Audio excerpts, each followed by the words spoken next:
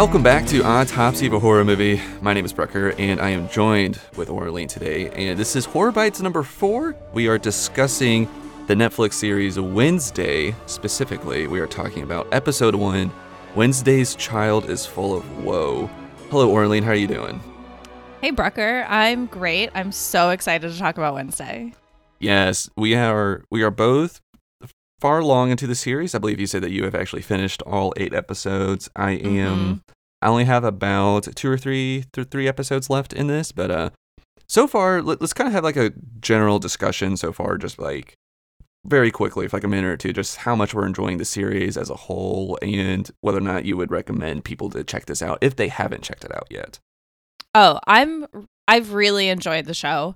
The word I would use is fun. It is like horror, light, supernatural-ish, just fun, gothic, weirdness. And I would definitely, if those things appeal to you, definitely check it out because, yes, it is inspired and it resembles a bunch of different things, but it's definitely its own unique, fun show. Oh, 100%. I have been having so much fun with this. I'm actually genuinely surprised at how much I've been enjoying it. And we talked about it, I think like the last Horror Bites episode we did, but I grew up, generally liking like spooky horror stuff, but I wasn't exactly raised on Addams Family and everything. Like I saw those movies when I was a kid, but I really rewatched them for kind of like the first time last Halloween or this Halloween. And I don't know, I didn't know what to expect because I don't have a whole lot of history with this character or really the Addams Family as a whole. It's been very fun. I think you and I were talking about this earlier, that this is a nice kind of whimsical sort of show, spooky, magical thing to kind of just slink right into. I've been enjoying the world that Tim Burton and company have been building around this. The casting has been so good. I've been surprised at how much I've been enjoying this show. Yeah, I won't say it's not perfect by any means, but it is fully its own thing, and I just love the look and feel and vibe and like getting to hang out in this weird world. And it's very fun because they're kind of doing this thing where monsters and powers and magical things do exist in the real world. It's like all of it. And it's fun because it does this thing that I like, that the normies, as they call them in the show, are aware that this stuff does exist, but they kind of just see them as outcasts is what they say a lot in this. So I like that it isn't kind of like a Hogwarts situation or Harry Potter situation where it's like, oh, we got to hide from the Muggles and pretend that we don't have these powers. I like that they're just open about that. And it's, I think that's purposeful in terms of a lot of the themes about being an outcast and being rejected by certain groups of people and prejudice that come with that sometimes. But I like the openness of that with the magical and the normies. Yeah, I agree. I didn't really grow up with Addams Family either. I'd say in terms of black and white monster classics, I was much more of a Munsters family. So, for example, when I saw this and I saw Enid, Wednesday's roommate, my first thought was Marilyn, who was the member of the Munsters family who was like the normie, but they all kind of made fun of her because she was so quote unquote weird. And like didn't fit in with them. Oh, that's interesting and fun. But yeah, I really like it, and I think the pilot is such a good introduction to the characters and Nevermore and the world in a way that even I'd say the rest of the show veers away from. The pilot feels really like a fun place to be. The pilot is very fun, and it does establish a lot of things that sets up the season. I mean, that's kind of the purpose of the pilot, but just to kind of like have like a bird's eye view of this, I find it interesting with how shows have now evolved for the streaming platforms, in that it doesn't really feel like that there is a true, in like the traditional sense of like a pilot episode. Like it is the first episode in the terms of that it's establishing what the season, the kind of like laying out the groundwork for the season and establishing these characters, establishing questions for you to think about.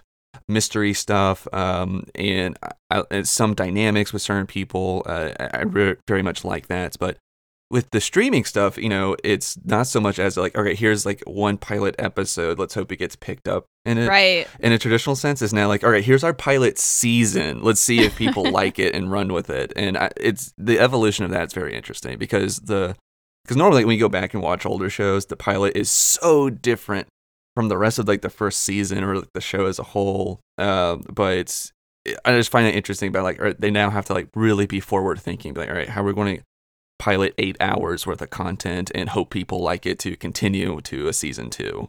I agree. It actually reminds me of one of my favorite modern shows and how it landed in the world is Battlestar Galactica. Oh, nice. Way back before they even remade the show, they launched a TV movie that was essentially their pilot. And we watched it, and then we had to wait like 18 months for it to become a show. I feel like that ages me so much because now we hear like, oh, they're making a remake of the show, but they actually like tested out reintroducing Battlestar Galactica to audiences and then saw how people reacted. It's kind of like today they don't do that so much, but like kind of like with the right now popular James Cameron's new Avatar movie. That's kind of like why they re-released the first Avatar movie, was just see if there's still like a public interest in this franchise that he's trying to build. Which, I mean, I saw the first Avatar in the theaters and it was really beautiful, like visuals and really interesting stuff. But I don't really remember anything about it. I did not see it in theaters. I watched it in the way that he intended, was a 2-nighter event on a VHS on a TV at home. Whoa. Maybe it was DVD by then, but yeah, I don't know. I haven't been very drawn to that movie, but being drawn to things, let's go ahead and you want to talk about Wednesday episode 1, Wednesday's child is full of woe. Let's kind of take a stroll down this episode, kind of like plot point by plot point, and we'll stop every now and then to talk about things that we found interesting. But so this show, excuse me, this show automatically starts out with the real world at Nancy Reagan High School, I believe. Nancy Reagan High School. It's a great touch. Yes, yeah, that is great, and I love the bus that we see of her, and then we automatically see Wednesday walking down the hallway, and she is, donned in black, and everything else around her is so colorful.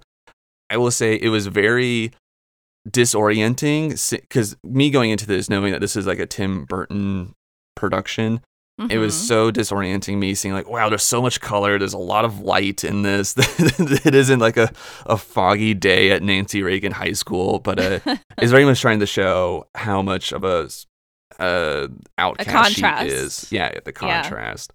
Yeah. And something that I was very surprised with was that this show automatically shows you that Wednesday Addams in this version has psychic abilities. And she has this vision when she's trying to see who's been bullying Pugsley, so that she can enact revenge. But we find out it is something new. Mm-hmm. Yeah. Like she's recently started having visions. Yes, yeah. She's been having them for just like a few months, maybe possibly a year at this point. That she hasn't been telling anyone. But is this something new to the character too, about her having powers and like her mom also being like a seer as well? Is that kind of new to the character? Because I don't recall those from like the 90s films that I watched. Oh yeah, they were not part of like the Ricci era, we can call it. Yes. And as far as I know, she didn't have visions in the original show. But we're also talking about like illustrated characters who became, I think, comics, who became shows, who became movies, who are now being reimagined yet again. 100 years later, maybe, almost. And so, like, talking about what the original is gets very difficult. And I do like that they added that kind of spin to this, because it kind of makes her going to Nevermore Academy slightly more fitting because she's an outcast in the sense of that, like, yes, she has like different tastes and everything from other people and views the world from a very different lens, but she also has abilities. Because I think it would have been a little bit of a stretch that she's going there just because she is like a literal outcast in the sense of that, just because she wears black. Yeah, exactly. just because she's goth. Yeah. So I do like that they added that. I thought that was very fun. And again, it's a whimsical sort of spin to this that, she is different and she has these abilities, but it's not too different because that is an actual possibility in this world that people know about. So it's cool. I actually like the psychic abilities in this. Yeah, I think it ties to a teen trope that we see again and again, which is not only do I feel different socially, there's something about me that's actually different. Mm-hmm. Yeah. There's something that is unique about me that makes me unique, and it's not just because I'm goth. Yeah. I did very much enjoy when she does go to enact revenge on the bullies for shoving Pugsley in his locker. We get that awesome song from Inception. That's like their kicker song. It's a French song that I will not even attempt to pronounce, but the English translation is "No, I have no regrets." But when she drops the piranhas in the pool, it's I love that song in this. Yeah, it's Edith Piaf classic. No, je ne regrette rien. Non, rien de rien. Non, je ne regrette rien. Ni le bien qu'on m'a fait. Thank you. And it's brilliant, and it really helps zero in on right away who is this character, and she is ruthless. Like these piranhas, she has teeth. Yeah, I like it. And it shows that she is still a very edgy Wednesday from that we're kind of used to, and the crack of the smile that she can't help but show. It's so good. Jenna Ortega is great in this. She's Jenna perfect Ortega, casting. Amazing. Like I read an interview where she talked about like letting every muscle in her face like go slack in order to say some of these lines and have no expressions except when she wanted to, which she does some subtle like eye stuff and mouth stuff, and it's so good. Mm-hmm. But yeah, I feel like it's really hard to sell a like 16-year-old psychopath. Right. And I like that the show isn't trying to make her that. Like, she has feelings, she's protective, but she's not afraid to be ruthless. That's a good point to bring up right here about how she does have feelings, but she decides to not show them, and she is repressing a lot of things. And the pilot episode specifically really harps a lot on that, because there's several times throughout the episode where she kind of explains how she doesn't like to show emotion, she doesn't like to show weakness, and or she thinks it is a sign of weakness. And it is a contrast to not just her peers, but also her parents, because her parents are very much infatuated with each other. And I love Gomez and Morticia as a couple and everything. And she is saying how she does not want to be like them. She is rejecting specifically her mother in this. And I was kind of surprised that they added in this element of her wanting to get outside of the shadow that her mother has cast on her. I found that like as an interesting shade to this. I really liked that. I also think it's kind of interesting because it's true, even in internet memes, who's the goth queen? It's Morticia. Morticia is the role model. Morticia's marriage is the thing you want. Morticia is the cool, like feeling, but goth and serious. And I don't know. She truly has like a warm black heart. And I mean that as a compliment. Yeah, no, absolutely. Like you said, like even like the internet memes, she is the person that you think of, and Wednesday is just wanting so much to not to be her, and I found it interesting because this is kind of skipping ahead a little bit, but when they do drop her off at Nevermore, she does tell her mom that she doesn't want to be anything like her, and that you're a housewife, you stay at home, you have a loving family. I don't want any of that. That is you. That's not the path I want. I find that interesting. I loved it. Also, I've seen so much debate and like teeth gnashing over the casting of Luis Guzman, and I just want to say I love how warm they made his character, because that feels very right. Mm-hmm.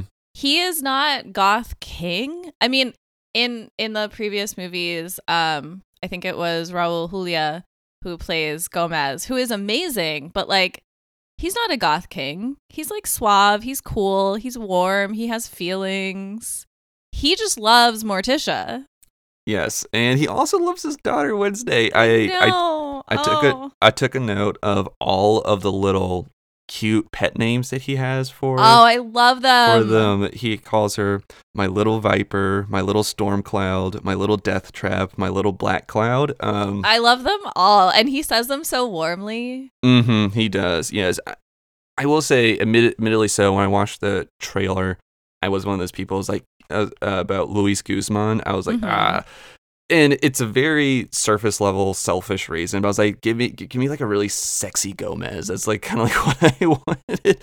But like you said, the character needs to be very warm, and that is what he brings to this and everything. I think also we don't know that we won't get sexy Gomez. I think it's important not to look at his body type and go like, oh, he can't or won't be sexy. Because that's not what they're trying to sell. Exactly. No, that's a good point. And I think just personally, I've always been like, how with Antonio Banderas right there all these years, how has he never played Gomez? It's kind of my thing. But if you look at the original illustrations, Gomez does not look like Antonio Banderas. Yeah. Okay. Here, actually, I haven't actually looked at the original. Oh, so I believe Charles Adams, 2 Ds, is the original illustrator. Charles Adams? Oh, that's fun. And if you look at the art of Charles Adams, Gomez is not like this sex appeal king. I mean, he might be in his actions, but when you look at him, you don't go, oh my gosh. Yeah, I see. Yeah, he kind of just looks like a like a good dad, like a guy. Family He's just man. like a guy Yeah. who happened to be able to like court Morticia, who we should also note, I think the way Morticia is dressed, the makeup, the hair, she's very glam. She's very look at my body. Like the dress really hugs her curves when she walks. She's like floating. And I feel like Wednesday, the way she dresses, the makeup, the approach to beauty is also a reaction to like, I'm not trying to look like you. I'm not trying to be like you. This traditional glam vision. I also wonder, though, how much of it is also like more because trying to keep in mind that she is still a teenager. She is still like a high schooler. And like how much of it is like Morticia. I mean, I'm assuming a lot here with the parenting of Morticia in this, but it's just from at least like my experience with seeing like my sisters being raised and stuff like that. The whole you don't need makeup yet. Wait till you're older, like that whole thing, and her being like curating like a little bit of her style, some because she's still like Morticia does wear all black, and so does Wednesday. Wednesday is kind of like the same thing, at least that sense. But you're right in that it's less, I guess, like it's not. I don't want to say revealing, but it's like less sexy stuff. Yeah, I feel like Wednesday is in addition to like, yes, she's a teenager. She is trying to dictate how people receive her. True. Through her clothes, through her mannerisms, through everything she does. When she chooses to smile, when she lets out an emotion, like she is very conscious of being received. She wants to be seen as highly competent, highly intelligent, highly able to do things herself, to solve her own problems. And kind of like how you said, her wardrobe and appearance is very much of that, like, I will engage you, you don't engage me kind of thing. And she even says that towards the end of this episode. She's not, when Tyler is helping her with stuff, she's thrown off. She goes, I'm sorry, I'm just not used to people engaging with me. Which is so funny. And I've also seen a lot of discussion online, like, is she potentially asexual? Is she potentially autistic? I don't think we know enough about her character to really say anything, especially in the pilot when we're just like, maybe she's a teenager. Yeah, exactly. Maybe she's just figuring it out like everyone else in high school. Right. And like, we don't know enough because like she is so intentionally closed off. We don't know, like, does she have crushes? We don't know enough about her yet. Exactly. Yeah. And she also has bigger fish to fry. She's trying to conquer the world. She's not worried about Oh my God. She has relationships. So much important stuff to do. She gets to Nevermore and she's like, all right, I have novels to write. I have things to achieve. And I just wanted, before we continue with the plots, I know we've taken this little detour because you brought up her writing novels. I love that she named her protagonist one of the little nicknames that her dad calls her, Viper. So cute. Viper de la Muerte is the character, I believe. Mm-hmm. I love that she has that side of her where she's writing this detective story that's like kind of her but kind of not, and I don't know. I saw a criticism that Wednesday came off as cold, and I really disagree with that. Okay. I think she is extremely reserved, but I think cold is reserved for people who like don't care. I think Wednesday cares a lot, actually, like a lot of teenagers. She definitely has an element of caring, but I could see in this first episode it coming off as cold at first. Okay. Off this episode. Sure. I just feel like the hints of smiles we get from her tells me like there's more here. There's a deep well of feeling somewhere here. We just aren't allowed to see it yet. Right. And once we get to it, I definitely want to talk about the color schemes that are in this and how I think it very much reflects characters and foreshadowing some stuff. But so after she getting back on track, after she enacts revenge on the bullies who are playing water polo, which is a fancy school water polo team. It is Nancy Reagan High School. True. One of them has a testicle removed from the piranhas and cut to her parents taking her to Nevermore Academy, which I want to talk about. She is now going to be a legacy student there with both of her parents going there, her mom having such a big impact on the school, being like in part of all these societies and the captain of the fencing team and all these other things that she tries to do. But Nevermore Academy, I love.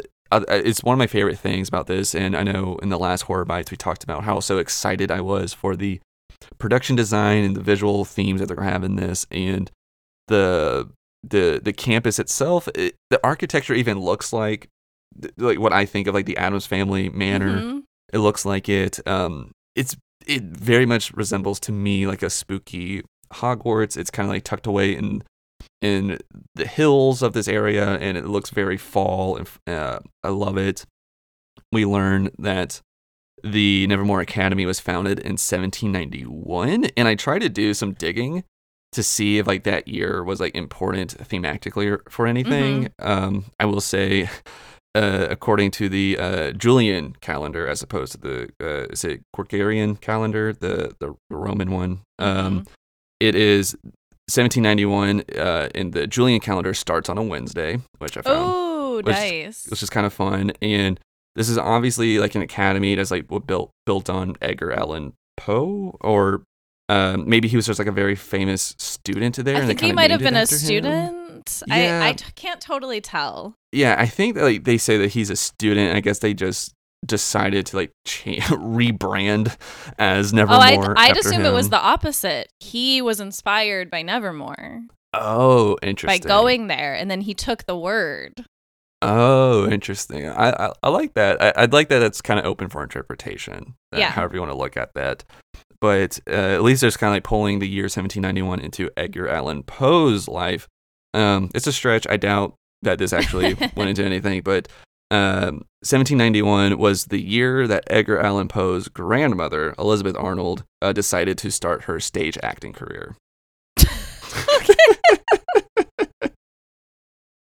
Pivotal moment. So I'm sure that was the nice little tip of the hat that they were wanting to have, and that it wasn't the Julian calendar starting on a Wednesday.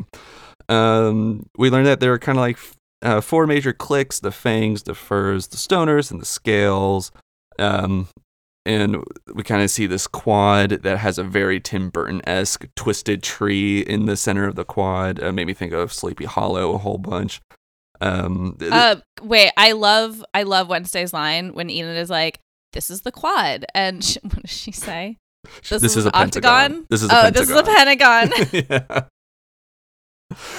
Yeah. It's great, and we also meet her roommate, Enid Sinclair, and I'm kind of getting all out of place here, but before we meet Enid, we meet the Principal Weems, and we find out that Weems and Morticia were roommates in Ophelia Hall, and it's cool to see that the principal does have like a history with her family here, and we kind of see like there might be some tension between them, and I thought that there was some cool foreshadowing imagery stuff with us meeting Weems and Morticia in the same room, and then Wednesday meeting Enid Sinclair in the dorm. Kind of want to talk about the color schemes of the characters here for a second, because when we meet Principal Weems, she's dressed in all white and Morticia's dressed in all black, and I think it's kind of showing how much that those two characters are opposites of each other with those two color schemes. However, when we meet Enid, she is colorful. Like, she loves color. Her stained glass windows, all that. She has different colors in her hair. Her fingernails are painted different colors.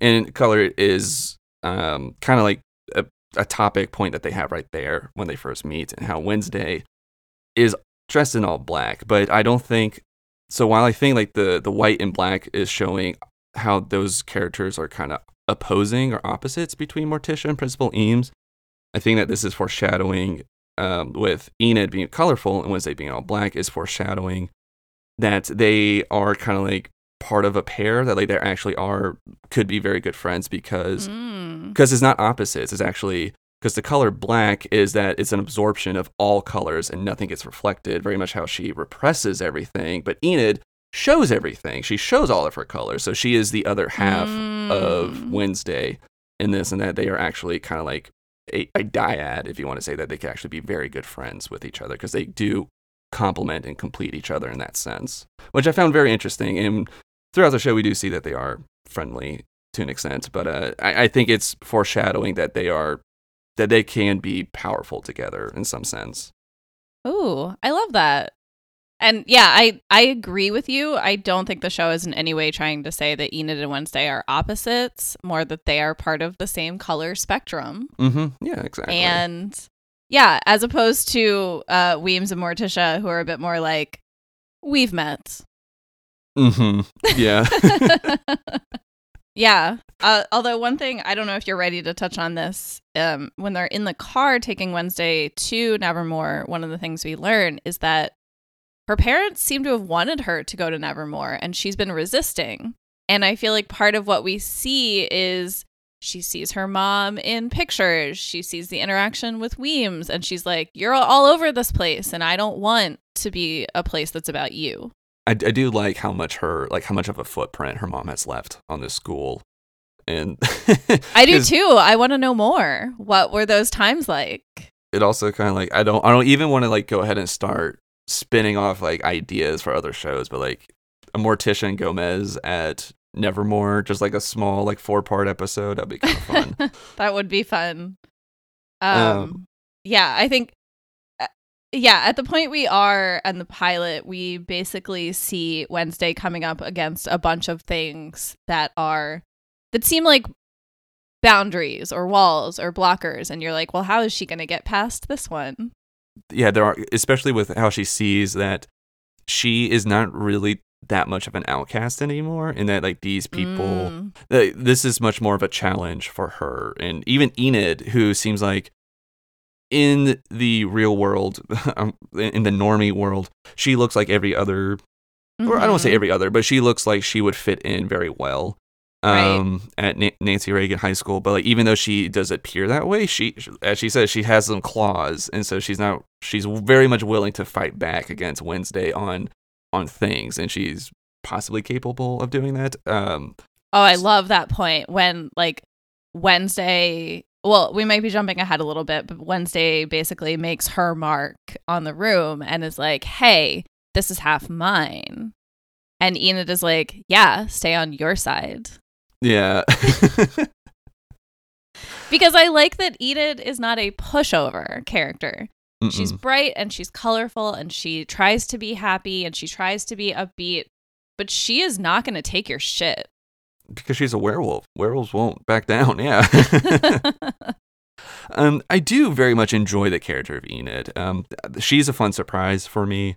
I wasn't expecting a character like this in the series, because I was kind of worried watching the pilot, like when we first met her, that she would kind of disappear in the background of the show for the rest of the season and kind of just be like that, I don't know, that like spunky character that pops up every now and then. But I like how ingrained in the show she is, and how we'll occasionally have like little sort of moments where we're just with her and her story arc and things like that.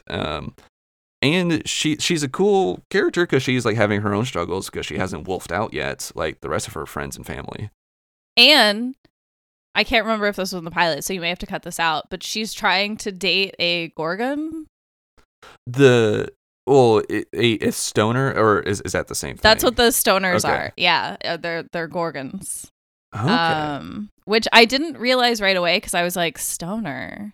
But yeah, they turn people to stone. Mm-hmm.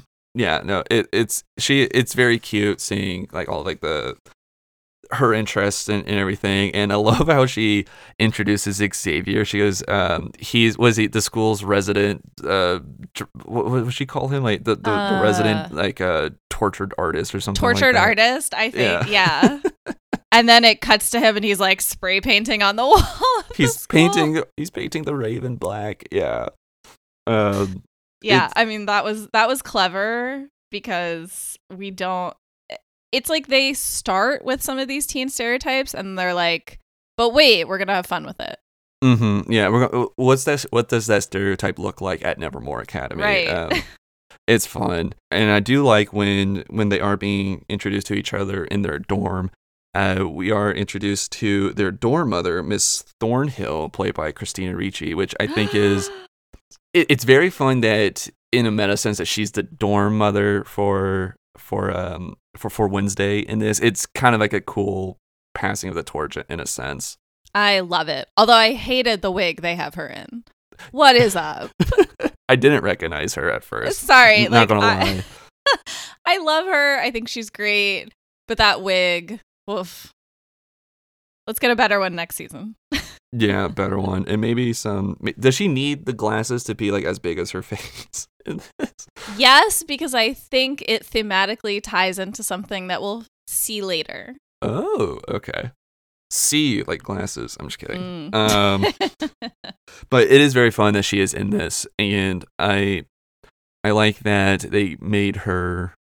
At least I like that they made her a normie in this. Mm-hmm. I do have my suspicions that she's a closeted creature of some sort. I do have my suspicions, but anyways, I think that's fun. She's great in this, and then this is when the next thing for Wednesday to kind of like bump up against, and when she goes to her fencing class, and Bianca is there, and she sees that Bianca's was she bullying Rowan, or was she kind of just really just like kind of kicking his ass at fencing? I mean, I would say like trash talking, maybe some bullying, but we don't really know the social situation yet. Like we're like Wednesday. We walk into this room and we're like, who's powerful? Who's cool? Who knows who? We don't know anything. And so I don't know if she was bullying so much as like trash talking. Yeah, it did feel offensive, but I couldn't really put my finger on why. It just felt aggressive. It's hard because we don't know any of the relationships, so we look at that and we're like, ugh. But Bianca is also like a full person character, as we learn throughout the series. Right, but she's also part of the scale. She's one of the sirens, and they very much, when Enid was explaining the cliques, sort of, the sirens very seemed the kind of like the plastics a little bit from Mean Girls. Like they very much like kind of, they think they run the school, or like there's like at least like their grade and everything, and they very much seem to think very highly of themselves. Well, also Bianca, we learn, used to date tortured artist Tyler, which is part of the social dynamics too. I think his name's Xavier. Xavier. Yeah, Tyler is over at the Weather Vane. Yes, thank you. Tyler's the normie barista. Thank you. It's also hilarious they made the normie a barista. So she meets Bianca and challenges her to fencing, and she decides to go to a military challenge with no mask, no tips, and the winner is the first one to draw blood. And I love that the professor is like, yeah, sure, let's go for it. Like, she just throws that out there, and Bianca's like, is that allowed? And he's like, yeah, this is Nevermore. Do whatever. Yeah. But then I love that Wednesday loses. Mm-hmm. Because she goes so hard at Bianca, and it's like, girl, this is not your first day in prison. Like, you maybe just take a step back and observe. Yeah. But she's like, she throws out like the wildest challenge, totally unnecessary, to try to establish some dominance of her own. And she's like, whoops. You know, it's cool showing that she's not going to walk in here and be the dominating figure that she thinks she will be. And that right. It also shows that there's some room for growth. There's some room for learning. Which is very important because she's 16 and this is all new to her. And she's been in public schools, as far as we know. Mm-hmm. So the only weirdos she's been around has been her family, who loves her and actually is extremely supportive. And it's also, I wonder like how much of this is just so different for her too, because like when she does throw down the thought of having a military challenge, the professor accepts it. In the real world, or outside the normies, there would have been guardrails for all this. So it's almost as if like maybe she's just used to just saying stuff like this, knowing that it will have a shock factor and that nothing will actually happen because like there's normie rules, but there are no normie rules here. So now she like has to learn that if she threatens something, she has to be willing to go through with it. That's a good point, where if you imagine at Nancy Reagan High School, if she's like, all right, military rules, first blood, people would be like, no thanks. 911, yeah. And so then she gets to be like the cool, aggressive, like secretly talented, but you don't even know how talented fencer. And it's probably something. So I'm taking this from the 90s movies, even though they're not technically part of this universe, where Gomez at home was a huge fencer. And so we can also like infer maybe she and Gomez have been doing this for years. And so she thinks she's the best. Yeah. I mean, she is good, but yeah, she decided to go against the top dog with Bianca. On the first day, feel out your opponents. Yeah. But again, I think it's great because we get all of these glimpses of her personality without her having to say what these things are. Exactly. Yeah, no, it's very good. I enjoy all of that. And this, I guess just kind of like moving on a little bit from the fencing, she loses and she gets a cut on her forehead. And this part of the episode I have some gripes with, not because of what actually happens, but just how it feels like very much a rinse and repeat for 10 minutes. Because she goes to the infirmary, gets a bandage, Rowan is there, and I don't know, I kind of felt he's kind of giving this whole spiel about how he's an outcast among outcasts and everything. They're talking with each other, and I was like, are they like trying to like show that there's like, I was like, are they trying to establish chemistry here? Like, I can't tell like why they kind of did this, but Oh, I thought it was trying to show like he's a Pugsley equivalent and she potentially has the power to protect him. Yeah, how she's kind of always, there's another interesting point, how she's always kind of wanting to stand up to the bully and help out the person that is being bullied or oppressed in some way. Right. So I think that's a part of her personality, and he sees that and is trying to appeal to that part of her. Mm-hmm. Yes. And then as she leaves the infirmary, a gargoyle almost falls on her, but then Xavier pushes her out of the way, and then she's right back in the infirmary because she got passed out or knocked out. That was so weird, but also the way it looked like someone above is like pushing it down on her, and we can't see who it is. I couldn't tell. Like, I honestly, I couldn't tell if I did see someone or not. There was definitely someone manipulating that thing, like the way it moved. Mm-hmm. But then you're like, how did Xavier know? Did he have a vision? Because we find out he also has a parent with visions. Well, he does have a parent with visions, but so does, as we learn later on, Rowan.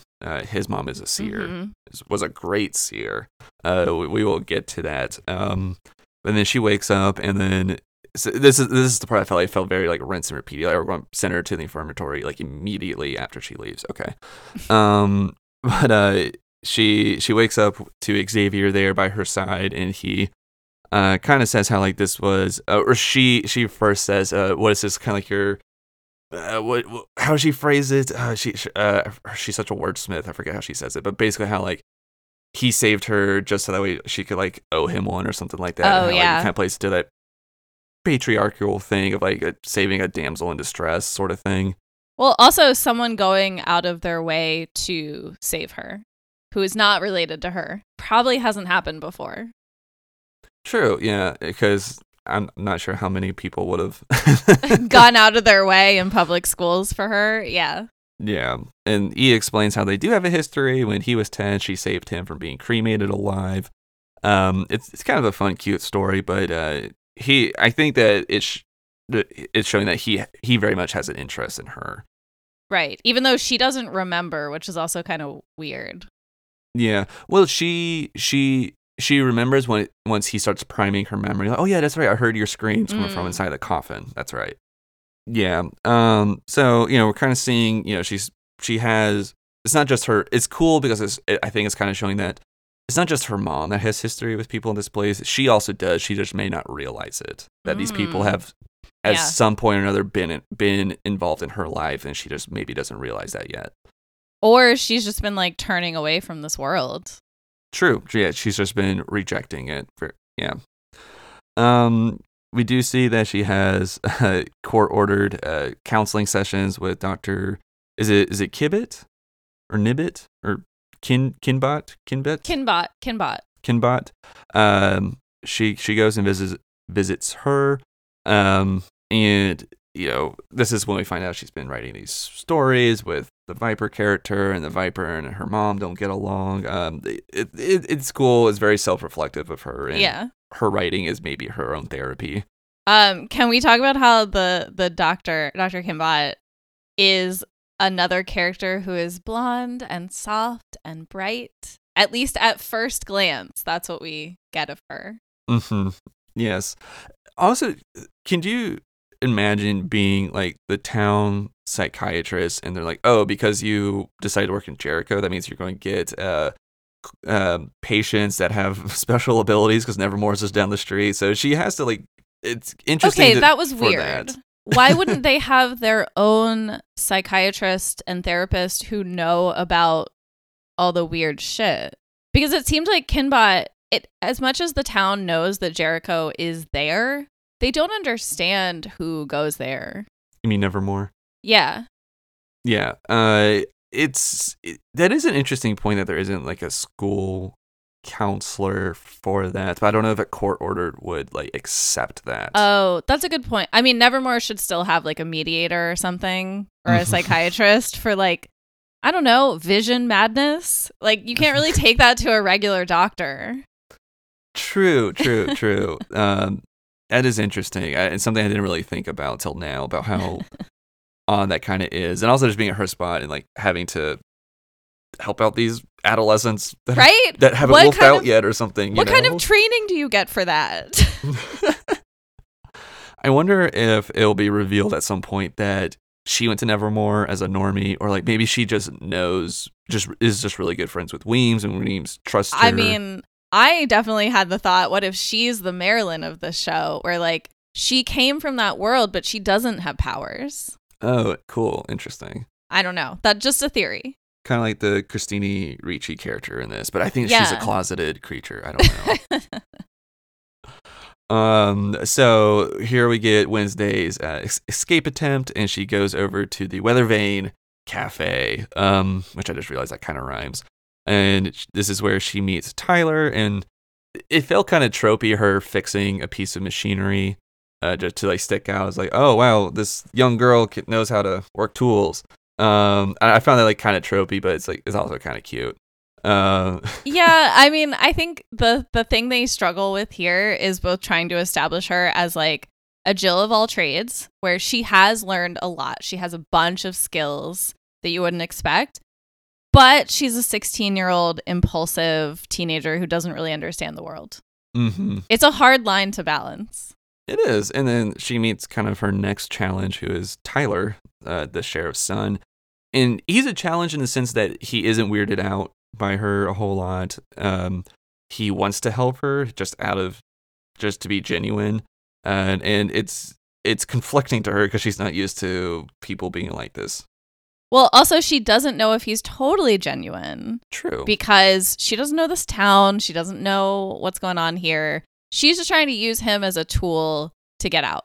And he is the nicest seeming, easiest available tool at her convenience. And also, he's not as threatening, too. Right. Like, he's actually weirded out by her, but open.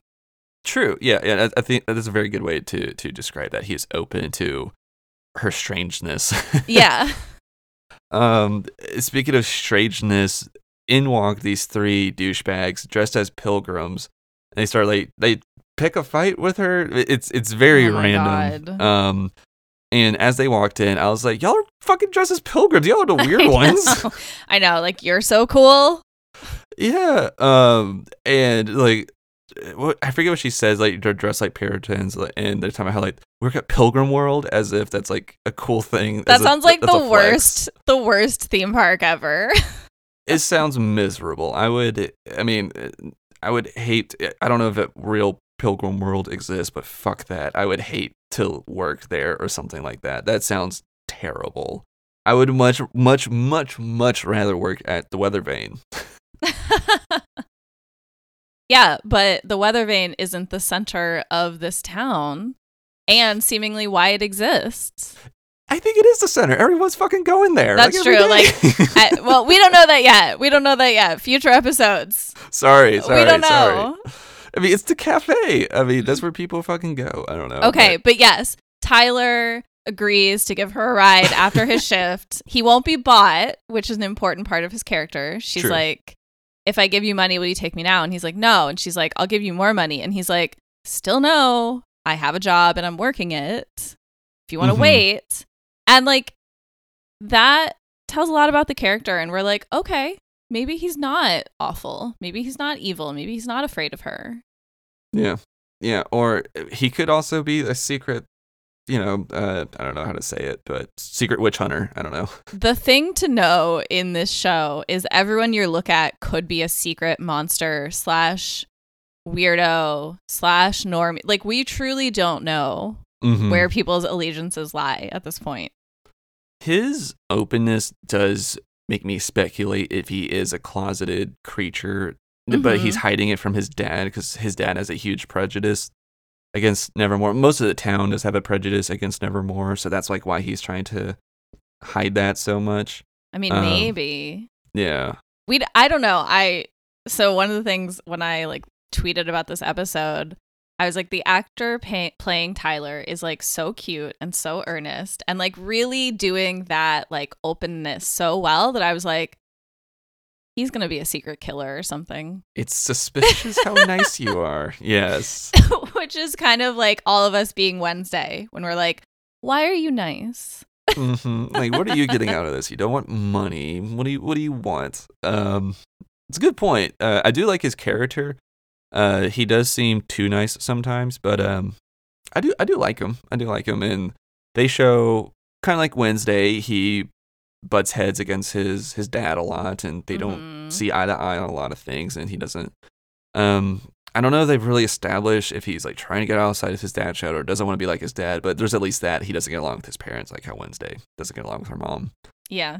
So she ends up beating up these 3 Pilgrim World douchebags, which is fantastic. And Jenna Ortega, I love how you said earlier, like stone cold, flat effect the entire time. It's honestly very impressive how she's able to do that. It is. The sheriff then reveals a little nugget here that Gomez may have been involved in a murder case several years ago. I love that they're kind of planting these seeds here. And it did raise a lot of like red flags. I was like, whoa, what was that? And the show just moved on. I was like, whoa, that sounds important. Gomez possibly being a murderer. Do you like that the show is kind of like planting these seeds, like how much of a history her parents have in this town, in the school? Yeah, I do, because I think her parents talk it up, the principal talks it up, and now we're like, okay, they really like had a bunch of experiences here. This was important to who they are as people. And what I find interesting is how little interest she shows at this point in that information. Because she's still like, okay, I'm getting the F out of here. And she's still like, all right, Tyler, like, I'm going to meet you later and you're going to drive me to the train station. Yeah. I almost wonder if she's just not surprised. She's like, yeah, okay, my dad tried to kill someone, so what? That might be it too, where she's like, okay. Yeah, she's like, cool, yeah. I dig that. I'll ask him about that when I get where I'm going. Yeah, exactly. It's fun. Then we get, I think this is maybe my favorite part of the episode, when we get this cool montage of Wednesday. She is playing Painted Black on the cello, and we're kind of getting this montage of Tyler getting the police files for Gomez.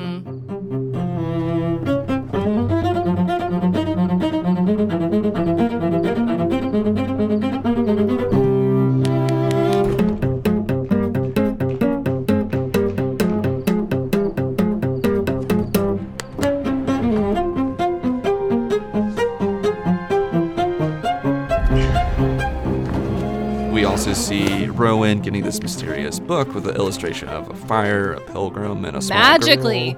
Magically getting a mysterious book. He is in some weird chamber and he holds out his hand and the book flies into his hand and we're like, ooh.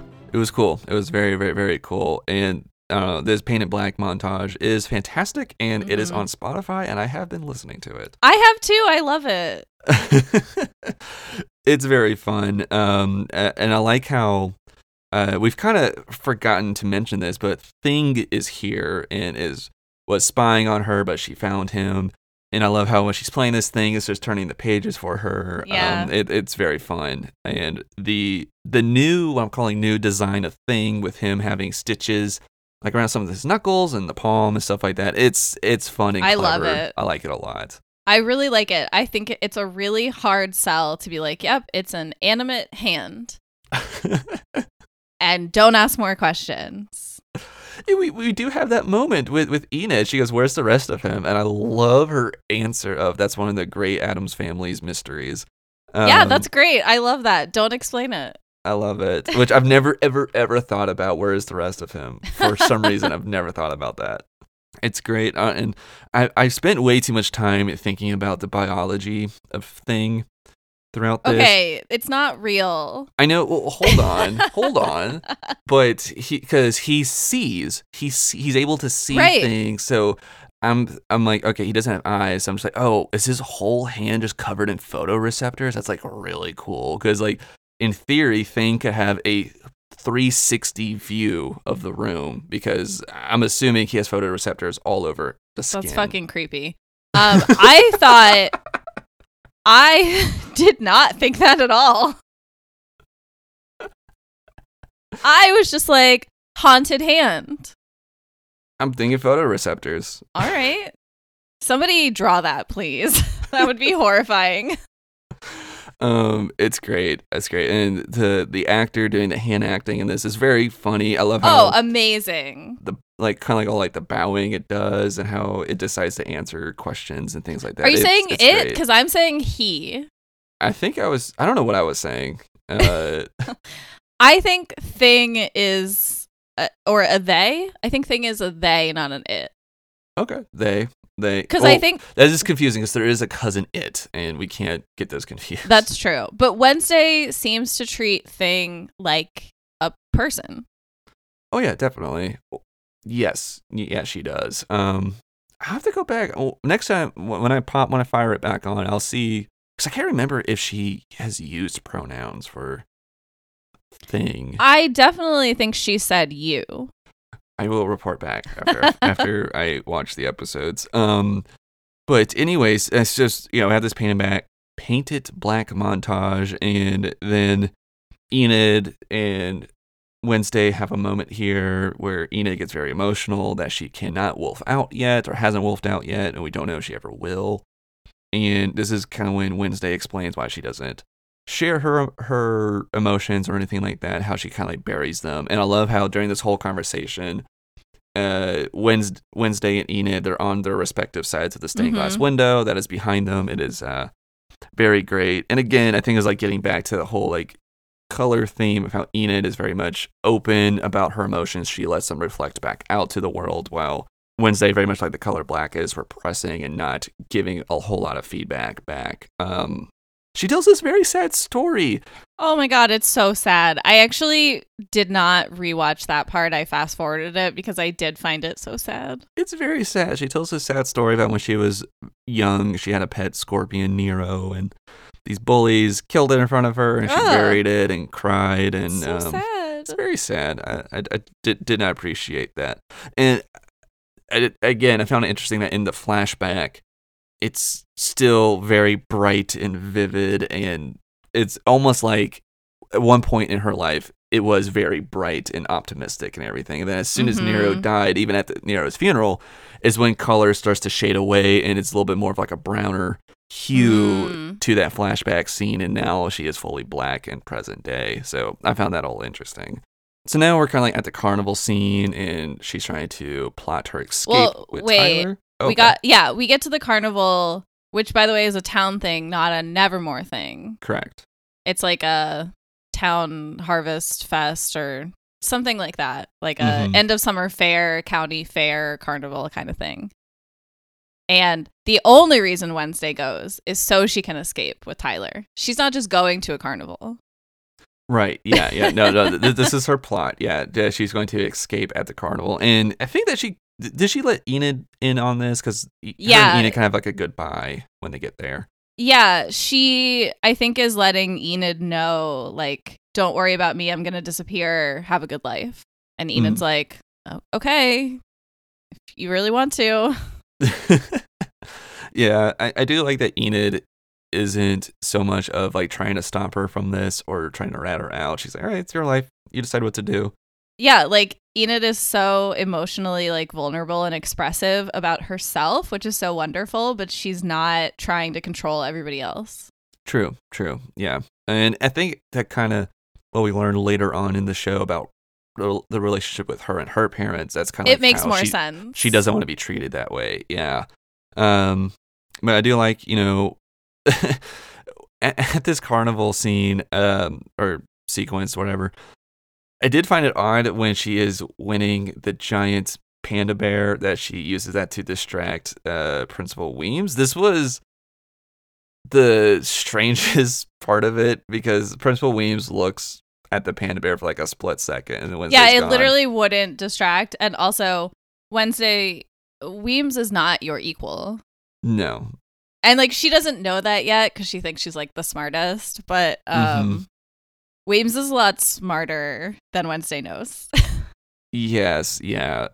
It's anyways, just a really weird thing. Probably could have been orchestrated a little bit differently, but she meets up with Tyler, who shows her the police files for Gomez, and they are being chased by those 3 pilgrim douchebags, and she has a vision of Rowan being attacked. Oh wait, because she bumps into Rowan. Right. At the carnival. Because she's on her way out, and then she bumps into Rowan and gets a vision. Yeah, she gets a vision of him being attacked, but it's not just that. It's also the like that secret society, the book he has, and something on fire. I couldn't tell if that was the quad tree or something else. I think in Town it was Square. the quad tree on fire. Okay. So yeah, so she's getting like all these visions, but it kind of ends on, or the main takeaway is Rowan's death in it. So she chases him into the woods, and this is where we have a turn in Rowan's character, and kind of like a mystery to the plot in that he has telekinetic powers, and he pins her up against a tree, and he's saying that his mother was a great seer, and then when she went to Nevermore, she, I guess, wrote or drew in that book of the image of the fire with the pilgrim and the small girl, and that she foresaw that Rowan would be able to protect the school from this destroyer that he believes is Wednesday, which is like, it's very much like my mom said I'm special. Yeah, the logic is really bad until you're like, oh, these are a bunch of like messed up 16-year-olds. Yeah. He's like, my mom said I was going to do this. I was kind of like, oh my god, get over yourself, dude. So also your mom might have been prejudiced too, because like maybe she just didn't like the idea of this person coming into the school. There's actually so much behind this where you're like, Rowan, that is one possibility, but you don't have time to get into that even, because he goes after Wednesday and is like, I have to stop this. Yeah, he's like willing to kill her right there, I think. Oh my god, seriously, even though before he was like, hey, maybe help me, and now he's like, you have to die. Yeah. Yeah, no. And so then she is rescued by this monster thing that comes and kills Rowan, but it acknowledges Wednesday, but it runs off. It does not attack her. It specifically attacks Rowan, which is possibly a clue to like what's going on here. But yeah, this monster comes, and I gotta say, the design of the beast, I'm not a huge fan of. I hated the design. I hate the design. A long time Tim Burton fan. Love his weird faces and bodies and shapes in other settings. But you can't just drop like a corpse bride monster into the real world. Oh my goodness. It looks like a video game monster in the weirdest way. It does. It just it's the eyes, really. It's the eyes. They're all silly. Why are they so silly? It's goofy. I wonder if it's because he's not wanting the show to be scary or whatever. Because we just watched a student get murdered. True, but it was very. It was done in a very PG-13 way. Yeah, but this monster is not even PG-13. This is like a G monster. Yeah, with the way it looks. Yeah, I'm not I a don't big get fan. it. I don't get it. I thought maybe it would be explained at some point in the show. Like, does it look a particular way because it's based on like a drawing somewhere, or like some kind of weird magic that made something that like shouldn't exist. Yeah. And I won't spoil anything, but it doesn't really get explained like that. Interesting. Yeah. Not a big fan of the monster, but it's interesting that it makes a conscious choice to not attack Wednesday. So leaving the possibility, is this someone she knows? Is it another character? Especially because we know it's been ripping people apart in the forest. It's not just Rowan. We didn't talk about how the show opens with a guy who I thought was a monster, but no, he just gets ripped apart in the Nevermore woods. I thought he was a monster too. So we're talking about the guy that gets dropped off by the pickup truck, and he goes into the woods, and he had like a werewolf camp counselor, and he's accepting of the Nevermore Right, he's people. like, I'm not worried about Nevermore. It's fine. So you're like, uh-oh. But I thought he was maybe a vampire because the thermos is this very vivid red liquid that he pulls out. I was like, that's either like youthberry tea from Tavana or that is blood. But we never find out because he gets ripped apart in the woods. Like almost immediately. Which I was kind of surprised that it happened so quickly. But you know what? I'm here for it. Give me a high body count. But that's what I mean. This show already is not kid safe. I don't know. I don't know. I feel like I would be okay letting kids watch this, I think. I don't know. You're giving me some side eye. Yeah, I am. I don't know. I guess it's up for debate. But anyways, so yeah, and that's kind of the mystery that this leaves for the show. What was Gomez involved in? What is Wednesday a bigger part of some sort of like possible prophecy that Rowan's mother had?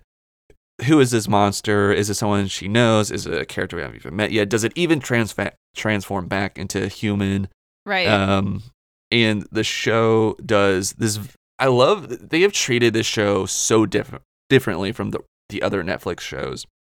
And one of the examples is that at the end of the pilot, we get this fun "this season on Wednesday" montage. Oh yeah, I liked that. It's cute and like old fashioned. It is. I love it, and I love how it's not just that. Like they do that, and then the opening for like the rest of the episodes is kind of like this very cool black and white title screen with no like. I don't believe they even do like the opening theme for it. It's very cool. And on Netflix, something I really like too is that you know how when you hover over title cards in Netflix, it starts to play it a little bit. Yeah, they don't do that for Wednesday. It's just the storm plays, but there's no actual content being played. It's actually very soothing. It's like kind of like one of the ambient YouTube videos I'll put up every now and then when I'm working.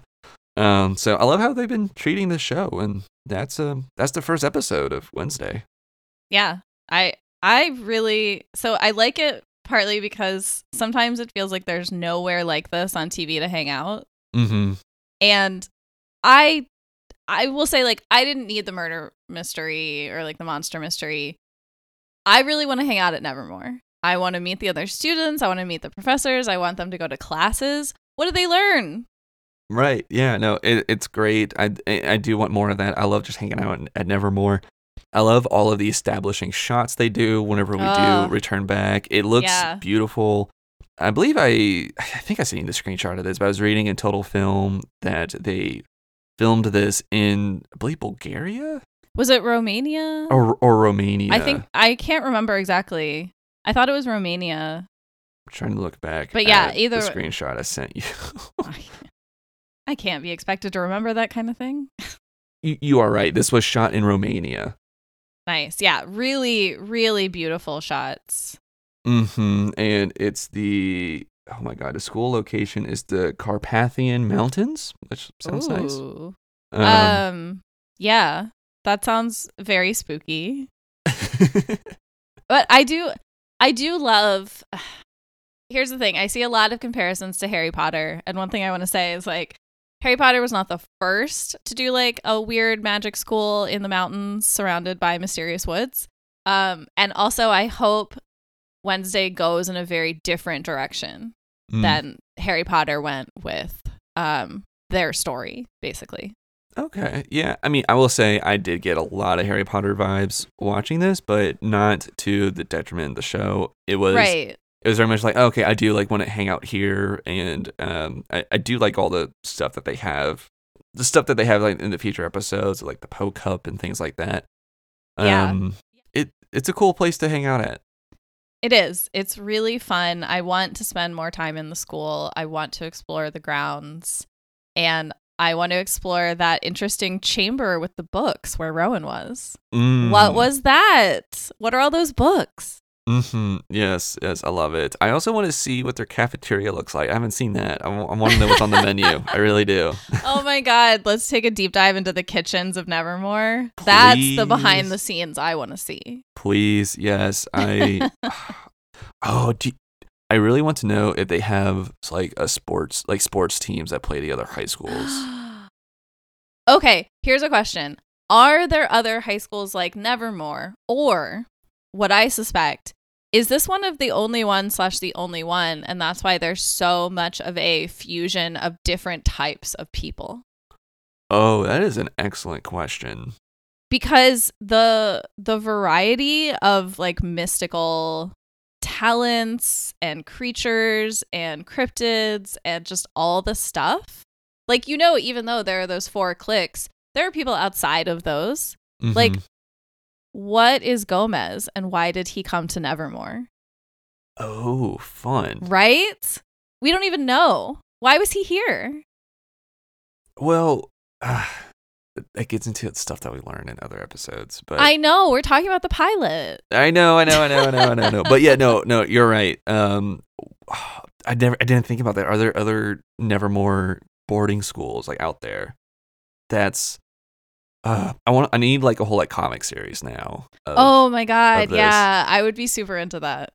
Yeah, I think that they've really struck lightning with this, with the developing Nevermore and the lore around all this. The characters are all good. I like all the characters. Yeah, this is I great. think that's one of the best parts. Is it's so funny. Like, we make fun of characters like Enid for being so open, but people who are emotionally vulnerable and earnest are the people we love.